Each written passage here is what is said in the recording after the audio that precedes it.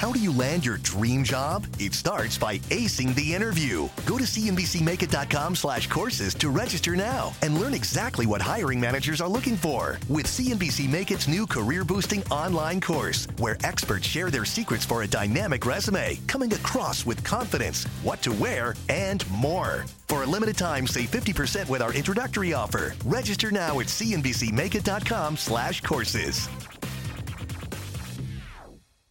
Options Action and the following message is brought to you by TD Ameritrade. Get elite-level trading tools and powerful resources from TD Ameritrade. Trader-made, trader-tested, trader-approved. Hey there, we're live at the NASDAQ market site. The guys here getting ready behind me. Here's what's coming up in the show.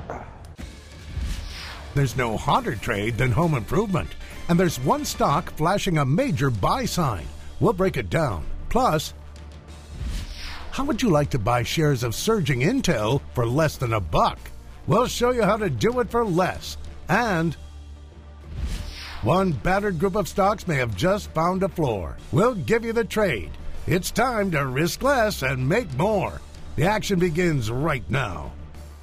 And let's get right to it because rates have been on a tear this month. The yield on the U.S. 10-year hitting its highest level since July, sending bond prices tumbling. So will the rise in rates continue? And what will it mean for the markets? Let's get right in the money right now. Dan. Well, it's really exciting that we had this unprecedented 3% GDP growth in Q3, unprecedented. So, who knows? I mean, there should be no reason why rates should not be able to rally with a 3% economy, right? Do you guys all agree with that? And, and for a lot of purposes, I mean, I would say, and I'm being a little facetious, a little sarcastic. 1/4 of 3% annualized growth does not make 3% annual growth. I guess my point is that, we were thinking about what a quick rise in interest rates would mean as we go into QT, as we go into a rate tightening cycle. We know that there's only been 2 rate increases this year, so we're going to get a third in December. But the 10-year Treasury yield is still below levels that it was a year ago. You know what I mean? So for all intents and purposes, to me, it seems a bit range bound. We know that the one thing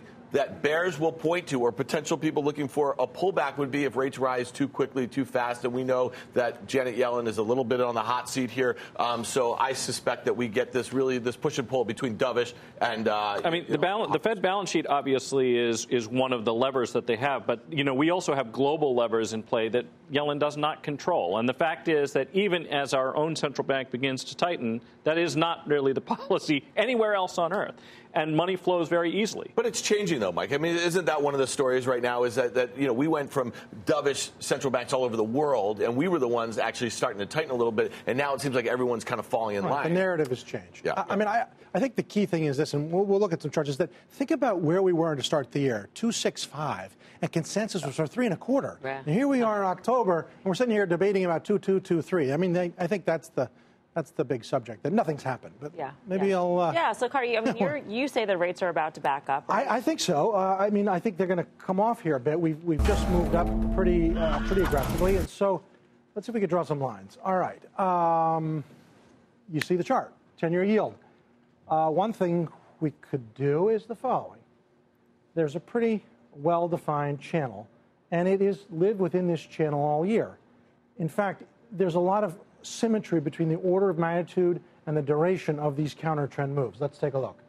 For starters, these are all the moves we've had, 1, 2, 3, 4, 5. And look how similar, 25 basis points, 32, 26, 29, 34. Now, what about duration? Number of sessions, 10 sessions to 2 weeks. So 2 weeks, 8, 2 weeks, 12, 3 weeks, 17, 3 weeks. 2 to 3 weeks, all between 25 and 35 basis points. I'm not sure anything's changed. And let's say it does press on a little bit. So what? The rates are low, and I'm not sure it's enough to really change the backdrop for banks and all the things that are expected. In any event, I'm going to make a bet the utilities can bounce here. 2 ways I would draw the line. 1, that we've kind of come back to support. 2, that we're on this trend line. But either way, I think you've got a pretty good chance of, after this 5-6% sell-off in the XLU, for a bounce here. I want to be long at this point. So utilities for a bounce, Mike. What do you think? Well, first of all, I'm going to always go along with Carter, or most of the time I'll go along with Carter. One of the nice things about trading something like XLU is that it's one of those places where options are really, really cheap. And when they are extremely inexpensive, if you're trying to make a directional bet, like you're trying to make basically a trend-type trade, it sets up really nicely for that. And I think this is certainly one of those cases. And I think we could talk about it a little bit more, but I was just looking out to January, to the 53 calls. You could spend about $1.45 for those. Those are the at-the-money calls. Doesn't take a very big move at all for these things to be profitable. On top of that, you're risking, a little bit less than 3% of the current price of XLU to make that bullish bet. So if that trend proves to be unfounded, then you're really not risking a great deal. One thing that was really interesting about the charts is that that's clearly a downtrend. That being said, so could you have a pullback in the 10-year yield? And would people, I guess the question I was saying, would they rush back into like the XLU or something? It's acted pretty well. It's kind of an expensive sector. We had this conversation all the time about growth versus value, that sort of thing. I mean, I guess where I shake out on the whole rate trade, just on your trade, though, it makes sense. To your point, options are cheap, and it does set up technically and that sort of thing. I would just say that, like, if the market and the economy and all the stuff that we talk about every night on this desk are as good as we think it is, right? And it's all happening around the world at the same time. Stock market should be able to go up with rising rates. They just should be. And, for all intents and purposes. And we just have had nothing. So what it tells me, though, is like, what's wrong here? You know what I mean? Why is it that rates can't go up? Because everything else is saying all systems go. One thing I would quickly throw out also, and that is that XLU is not like trading TLT. All right. So TLT is a fixed income instrument. All right. XLU sometimes trades like fixed income, but it isn't. These are utility companies. Many times you have regulations that can impact their earnings, and it's obviously a capital-intensive business. But earnings can rise in the sector, and I think that's an important thing to remember, that in that way, it's probably more like trading an inflation-adjusted instrument rather than a fixed income instrument. Right, and for instance, look how bad stables have been, which are obviously tied to this. But stables have risks that are associated with the operating businesses that utilities don't. I mean, some of those businesses are under real pressure for structural reasons, whereas utilities as an aggregate are going to trade true. I mean, either rates are going to move higher and this XLU will not bounce, or, in fact, rates don't do much, and the XLU is down to a pretty good rebound, John. And utilities over telecom, because telecom's also sort of in this dividend-yielding basket. Right, but there, too, it's having to do with their businesses, their market share, and all that stuff. And TNVZ are acting quite differently of late as well. Yeah. One final thing I would say where utilities are concerned, and we're thinking about the ability for them to maximize generation. Number one, storage from batteries if you have cars in the garage that are electric, plus the fact that you have electric cars. So that is a potential driver that you could think about that I think is a little bit different than some of those other sectors we just mentioned. All right, now to a group of stocks that have been on fire this year. Yep, you guessed it. The chips, the SMH semiconductor ETF surging nearly 30% in 2017, and the rally just keeps getting hotter. Micron, Applied Materials, Cypress Semi, Intel, some of the top performers in the last month, up double digits. So are any of these names still a buy? All right, so, second try is going to be a charm here, because last week I picked the one semiconductor stock that I think closed down on this week, but I want to look at Intel this week, and one of the reasons here is that, I think there's a lot of things that are going for this company right now. I think they've been digesting a couple really big acquisitions. They bought Altera in 2015 for $17 billion. In 2016, they bought autonomous car chip maker Mobileye for $15 billion. There was a couple AI deals in between that. I think this is a company that is really pretty dead set on not missing the next big technology trends the way they kind of missed mobile over the last 10 years. So when I look at Intel here, I think there's a really interesting setup. We have a couple charts right here. This is a 5-year. It's banging up against, the 52-week high was made earlier this year, 38.45. To get through that, you can see very clearly that's a multi-year high. And then we have a 20-year chart. Look at this thing. This is one of the really few mega cap tech stocks. I know Carter's been talking about this on Fast Money on a couple occasions over the last couple months. That really has, a ton of room to go. And so just lastly, the thing trades at about 12.5 times, well below a market multiple. So to me, my bullish thesis on this stock for most of this year is that they're going to digest these deals. If we could ever get something of high single digits earnings growth, from some cost cutting and some other things that people are not expecting, you're expecting a $3 earnings number. This stock could easily be re-rated back to probably, I don't know, 13, 14 times you have a $45, $46 stock. And I think investors will start thinking about that now. Options prices are cheap. I'm looking at their earnings event. It's going to be on October 26th. So I want to look at October 27th weekly options. I just want to target this event. I've been long this stock, and I'm considering this as a stock replacement strategy. Option prices are cheap. When the stock today was trading at 38.05, you could buy the October 27th weekly 38 calls for 85 cents. If you do the math right there, that's about 2.2% of the stock price. The stock has just rallied 10%. It's at that massive resistance level. If there is a beat and raise, the stock is going higher, and it's, I think you probably see in low 40s. We rarely talk about the ability to essentially rent options for nothing, but this is actually one of those circumstances. So what's going to happen is, because they captured the earnings event, these are actually not going to decay the way an option of this tenor normally would. Effectively, if the stock rallies ahead of the earnings event, you will actually have an opportunity potentially to monetize this thing with minimal decay in the meantime. And then, of course, if you don't get a move, you can sit there at that point and make a determination whether you want to stay long using this. So I really like this trade a lot. It's poised. I mean, that's what that is, those precise levels. And also, Intel was so not liked as this was all going on because it was not M&A related and all the stuff. But we do know that other large cap sort of mature tech names have all been quite good. Microsoft's been good. Oracle, until the recent setback, quite good. I would think this ultimately is going to break out, will catch up, and will do what the chart implies. And it was probably because of the earnings that you're looking at. When you say ultimately, though, break out, do you think the October catalyst is going to be that ultimate? I mean, does that fit the ultimate timeline in your view? Sure. So the 38 level, and you saw the charts that Dan put there, is very precise. It's not only the tops over the past, let's say, year, but it goes back to 2014, all in the context of that huge base. So that even if it doesn't work, you've got limited downside, presumptively, with a setup like that. So it's a kind of a heads you win, tails you win. I just want to leave everybody with this one last idea, which is that this is a stock that moves about 3.5% on average the day that they announce earnings. Okay, so if you think about it, that straddle, the 38 call plus the 38 put, should be worth about 3.5% of the stock price the day before they announce. All right, right now it's only $1.60. So you can think about just how little decay you're likely to experience unless some material bit of news comes out in the meantime. And if it does, you're going to be glad you owned options instead of stock. Yeah, so those options, 80, 85 cents, I depending upon where it was trading when I priced it up today. But you think about it, I can tell you this, on October 25th, the day before earnings, I think that at the money straddle, what Mike is talking about, the call and the put premium together is probably going to be about $1.40, $1.50, something like that. So you basically get a free look at this. And just real quickly to answer your question about that exact date, right. I don't know what the numbers are. Okay, of course. But I'm just telling you this, that if they have a beat and raise, okay, the sentiment is so bad. This stock is only up 5%. You said it yourself. The SOX, the semiconductor ETF, this year is up 30%. This stock is the second largest name in that group. It will play some very quick catch-up. Yep, and gives you a little dividend, too, which is unlike most semis. Yep. That's true. That's true. 0.8%. All right.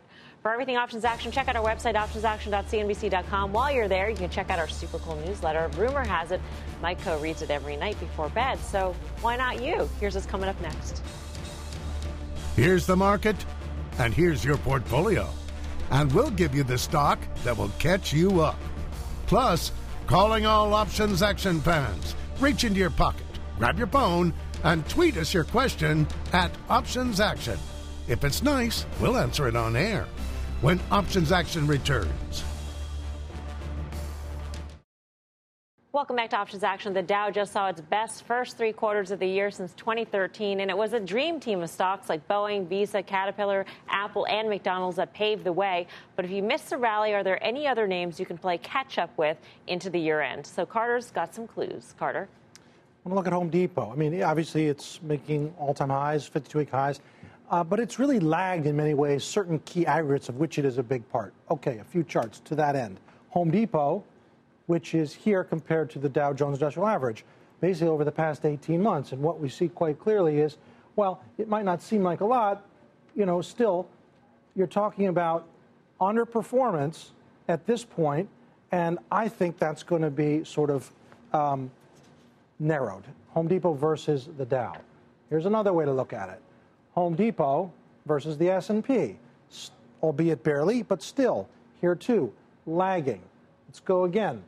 Here is the S&P 500 Pure Growth ETF. This is a growth stock, and it has lagged this as well.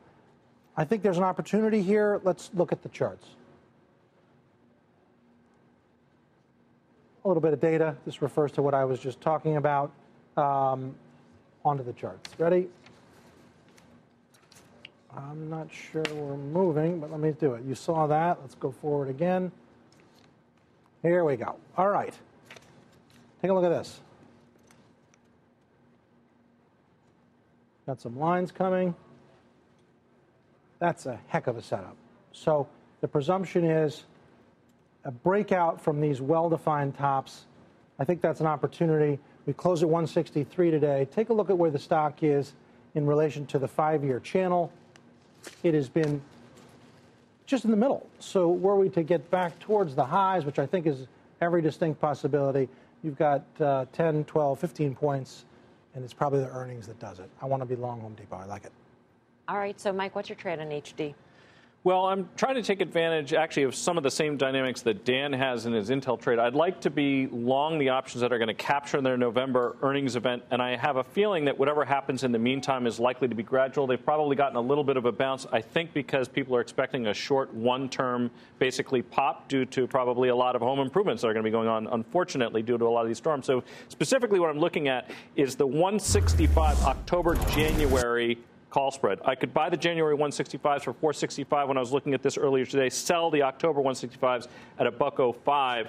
And essentially what I'm doing is I'm getting long that longer dated call, taking advantage of the fact that I don't think there's a whole lot in those pre-earnings options. Mm-hmm. Do you like Home Depot? Do you like the trade? Well, all right. So the chart it's a beautiful breakout, and it was one of the strongest names throughout the last, year and a half of this rally, and it really bucked a lot of trends when we saw things in 2016. Prior leaders fail. It never fell. It kept on going. So I agree with your technical take. As far as the trade, I love calendar. So what Mike's doing, he's selling that shorter dated one, and he's setting up to own the longer dated one. The only thing with the stock that has momentum like this is, are you getting too cute with selling that October 165? You have 3 weeks where this thing could just blow right through it. He just said, 12, 15 points or something like that. Who knows? So to me, I kind of think if you're playing for that breakout and you believe in his charts and you like the fundamental setup into, let's say, November, holiday selling season, then I think you actually just buy a January call spread or something like that and you sit with it. I mean, rather than getting too cute. You won't lose money if that stock goes up $3, $4 in the next few weeks. No, I mean, even more than that, probably, because you can think about that 165 strike is still, that January option is still going to have at least $3 worth of premium in it that the October's do not. I do hear what you're saying. You get all these inputs right, and then you get the trade structure wrong.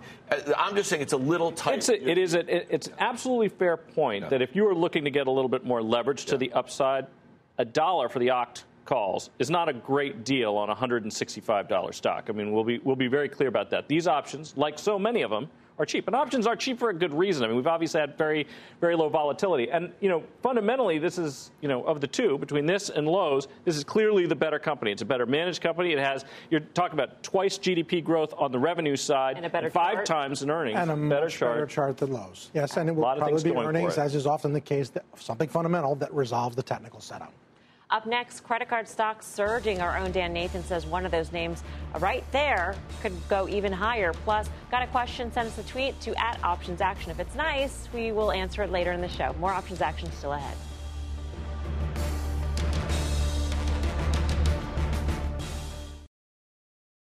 Welcome back to Options Action. Time to take a look back at some of our open trades. Now, 2 weeks ago, Dan made a bet that American Express was going to break out.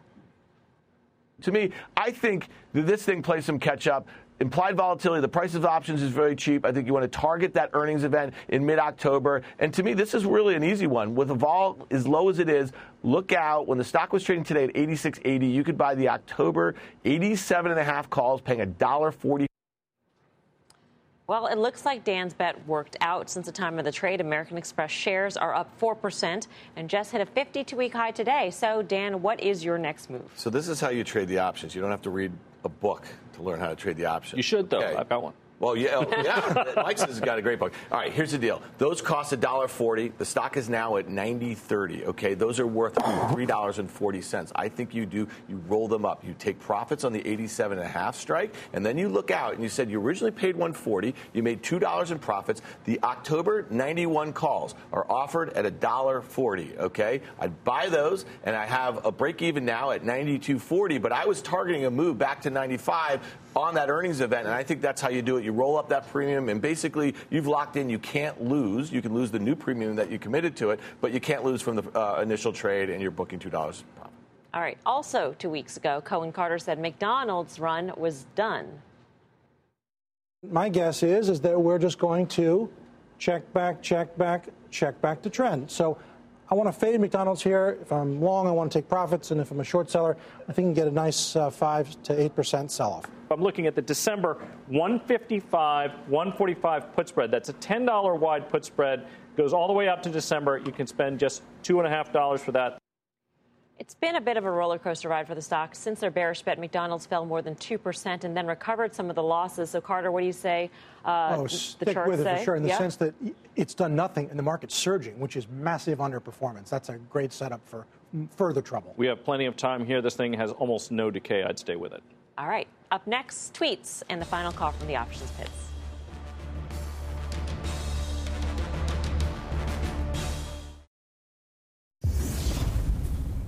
Time for tweets. First one is from Josh. He asks, why would you use a debit spread versus a credit spread and vice versa, Mike? If you're expecting a big move and options are cheap, you spend money. That's debit. And if you're expecting small moves and they're expensive, credit spread.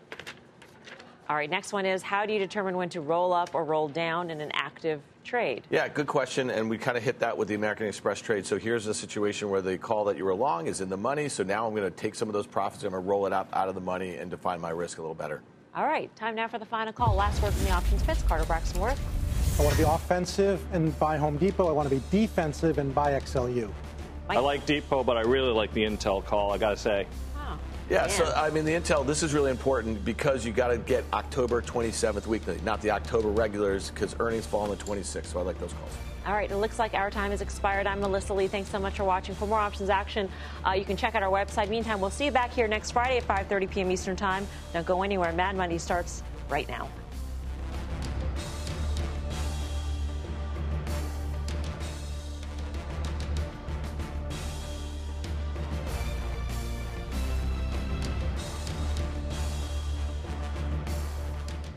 How do you land your dream job? It starts by acing the interview. Learn exactly what hiring managers are looking for with CNBC Make It's new career-boosting online course. Get the limited time offer. Register now at cnbcmakeit.com/courses.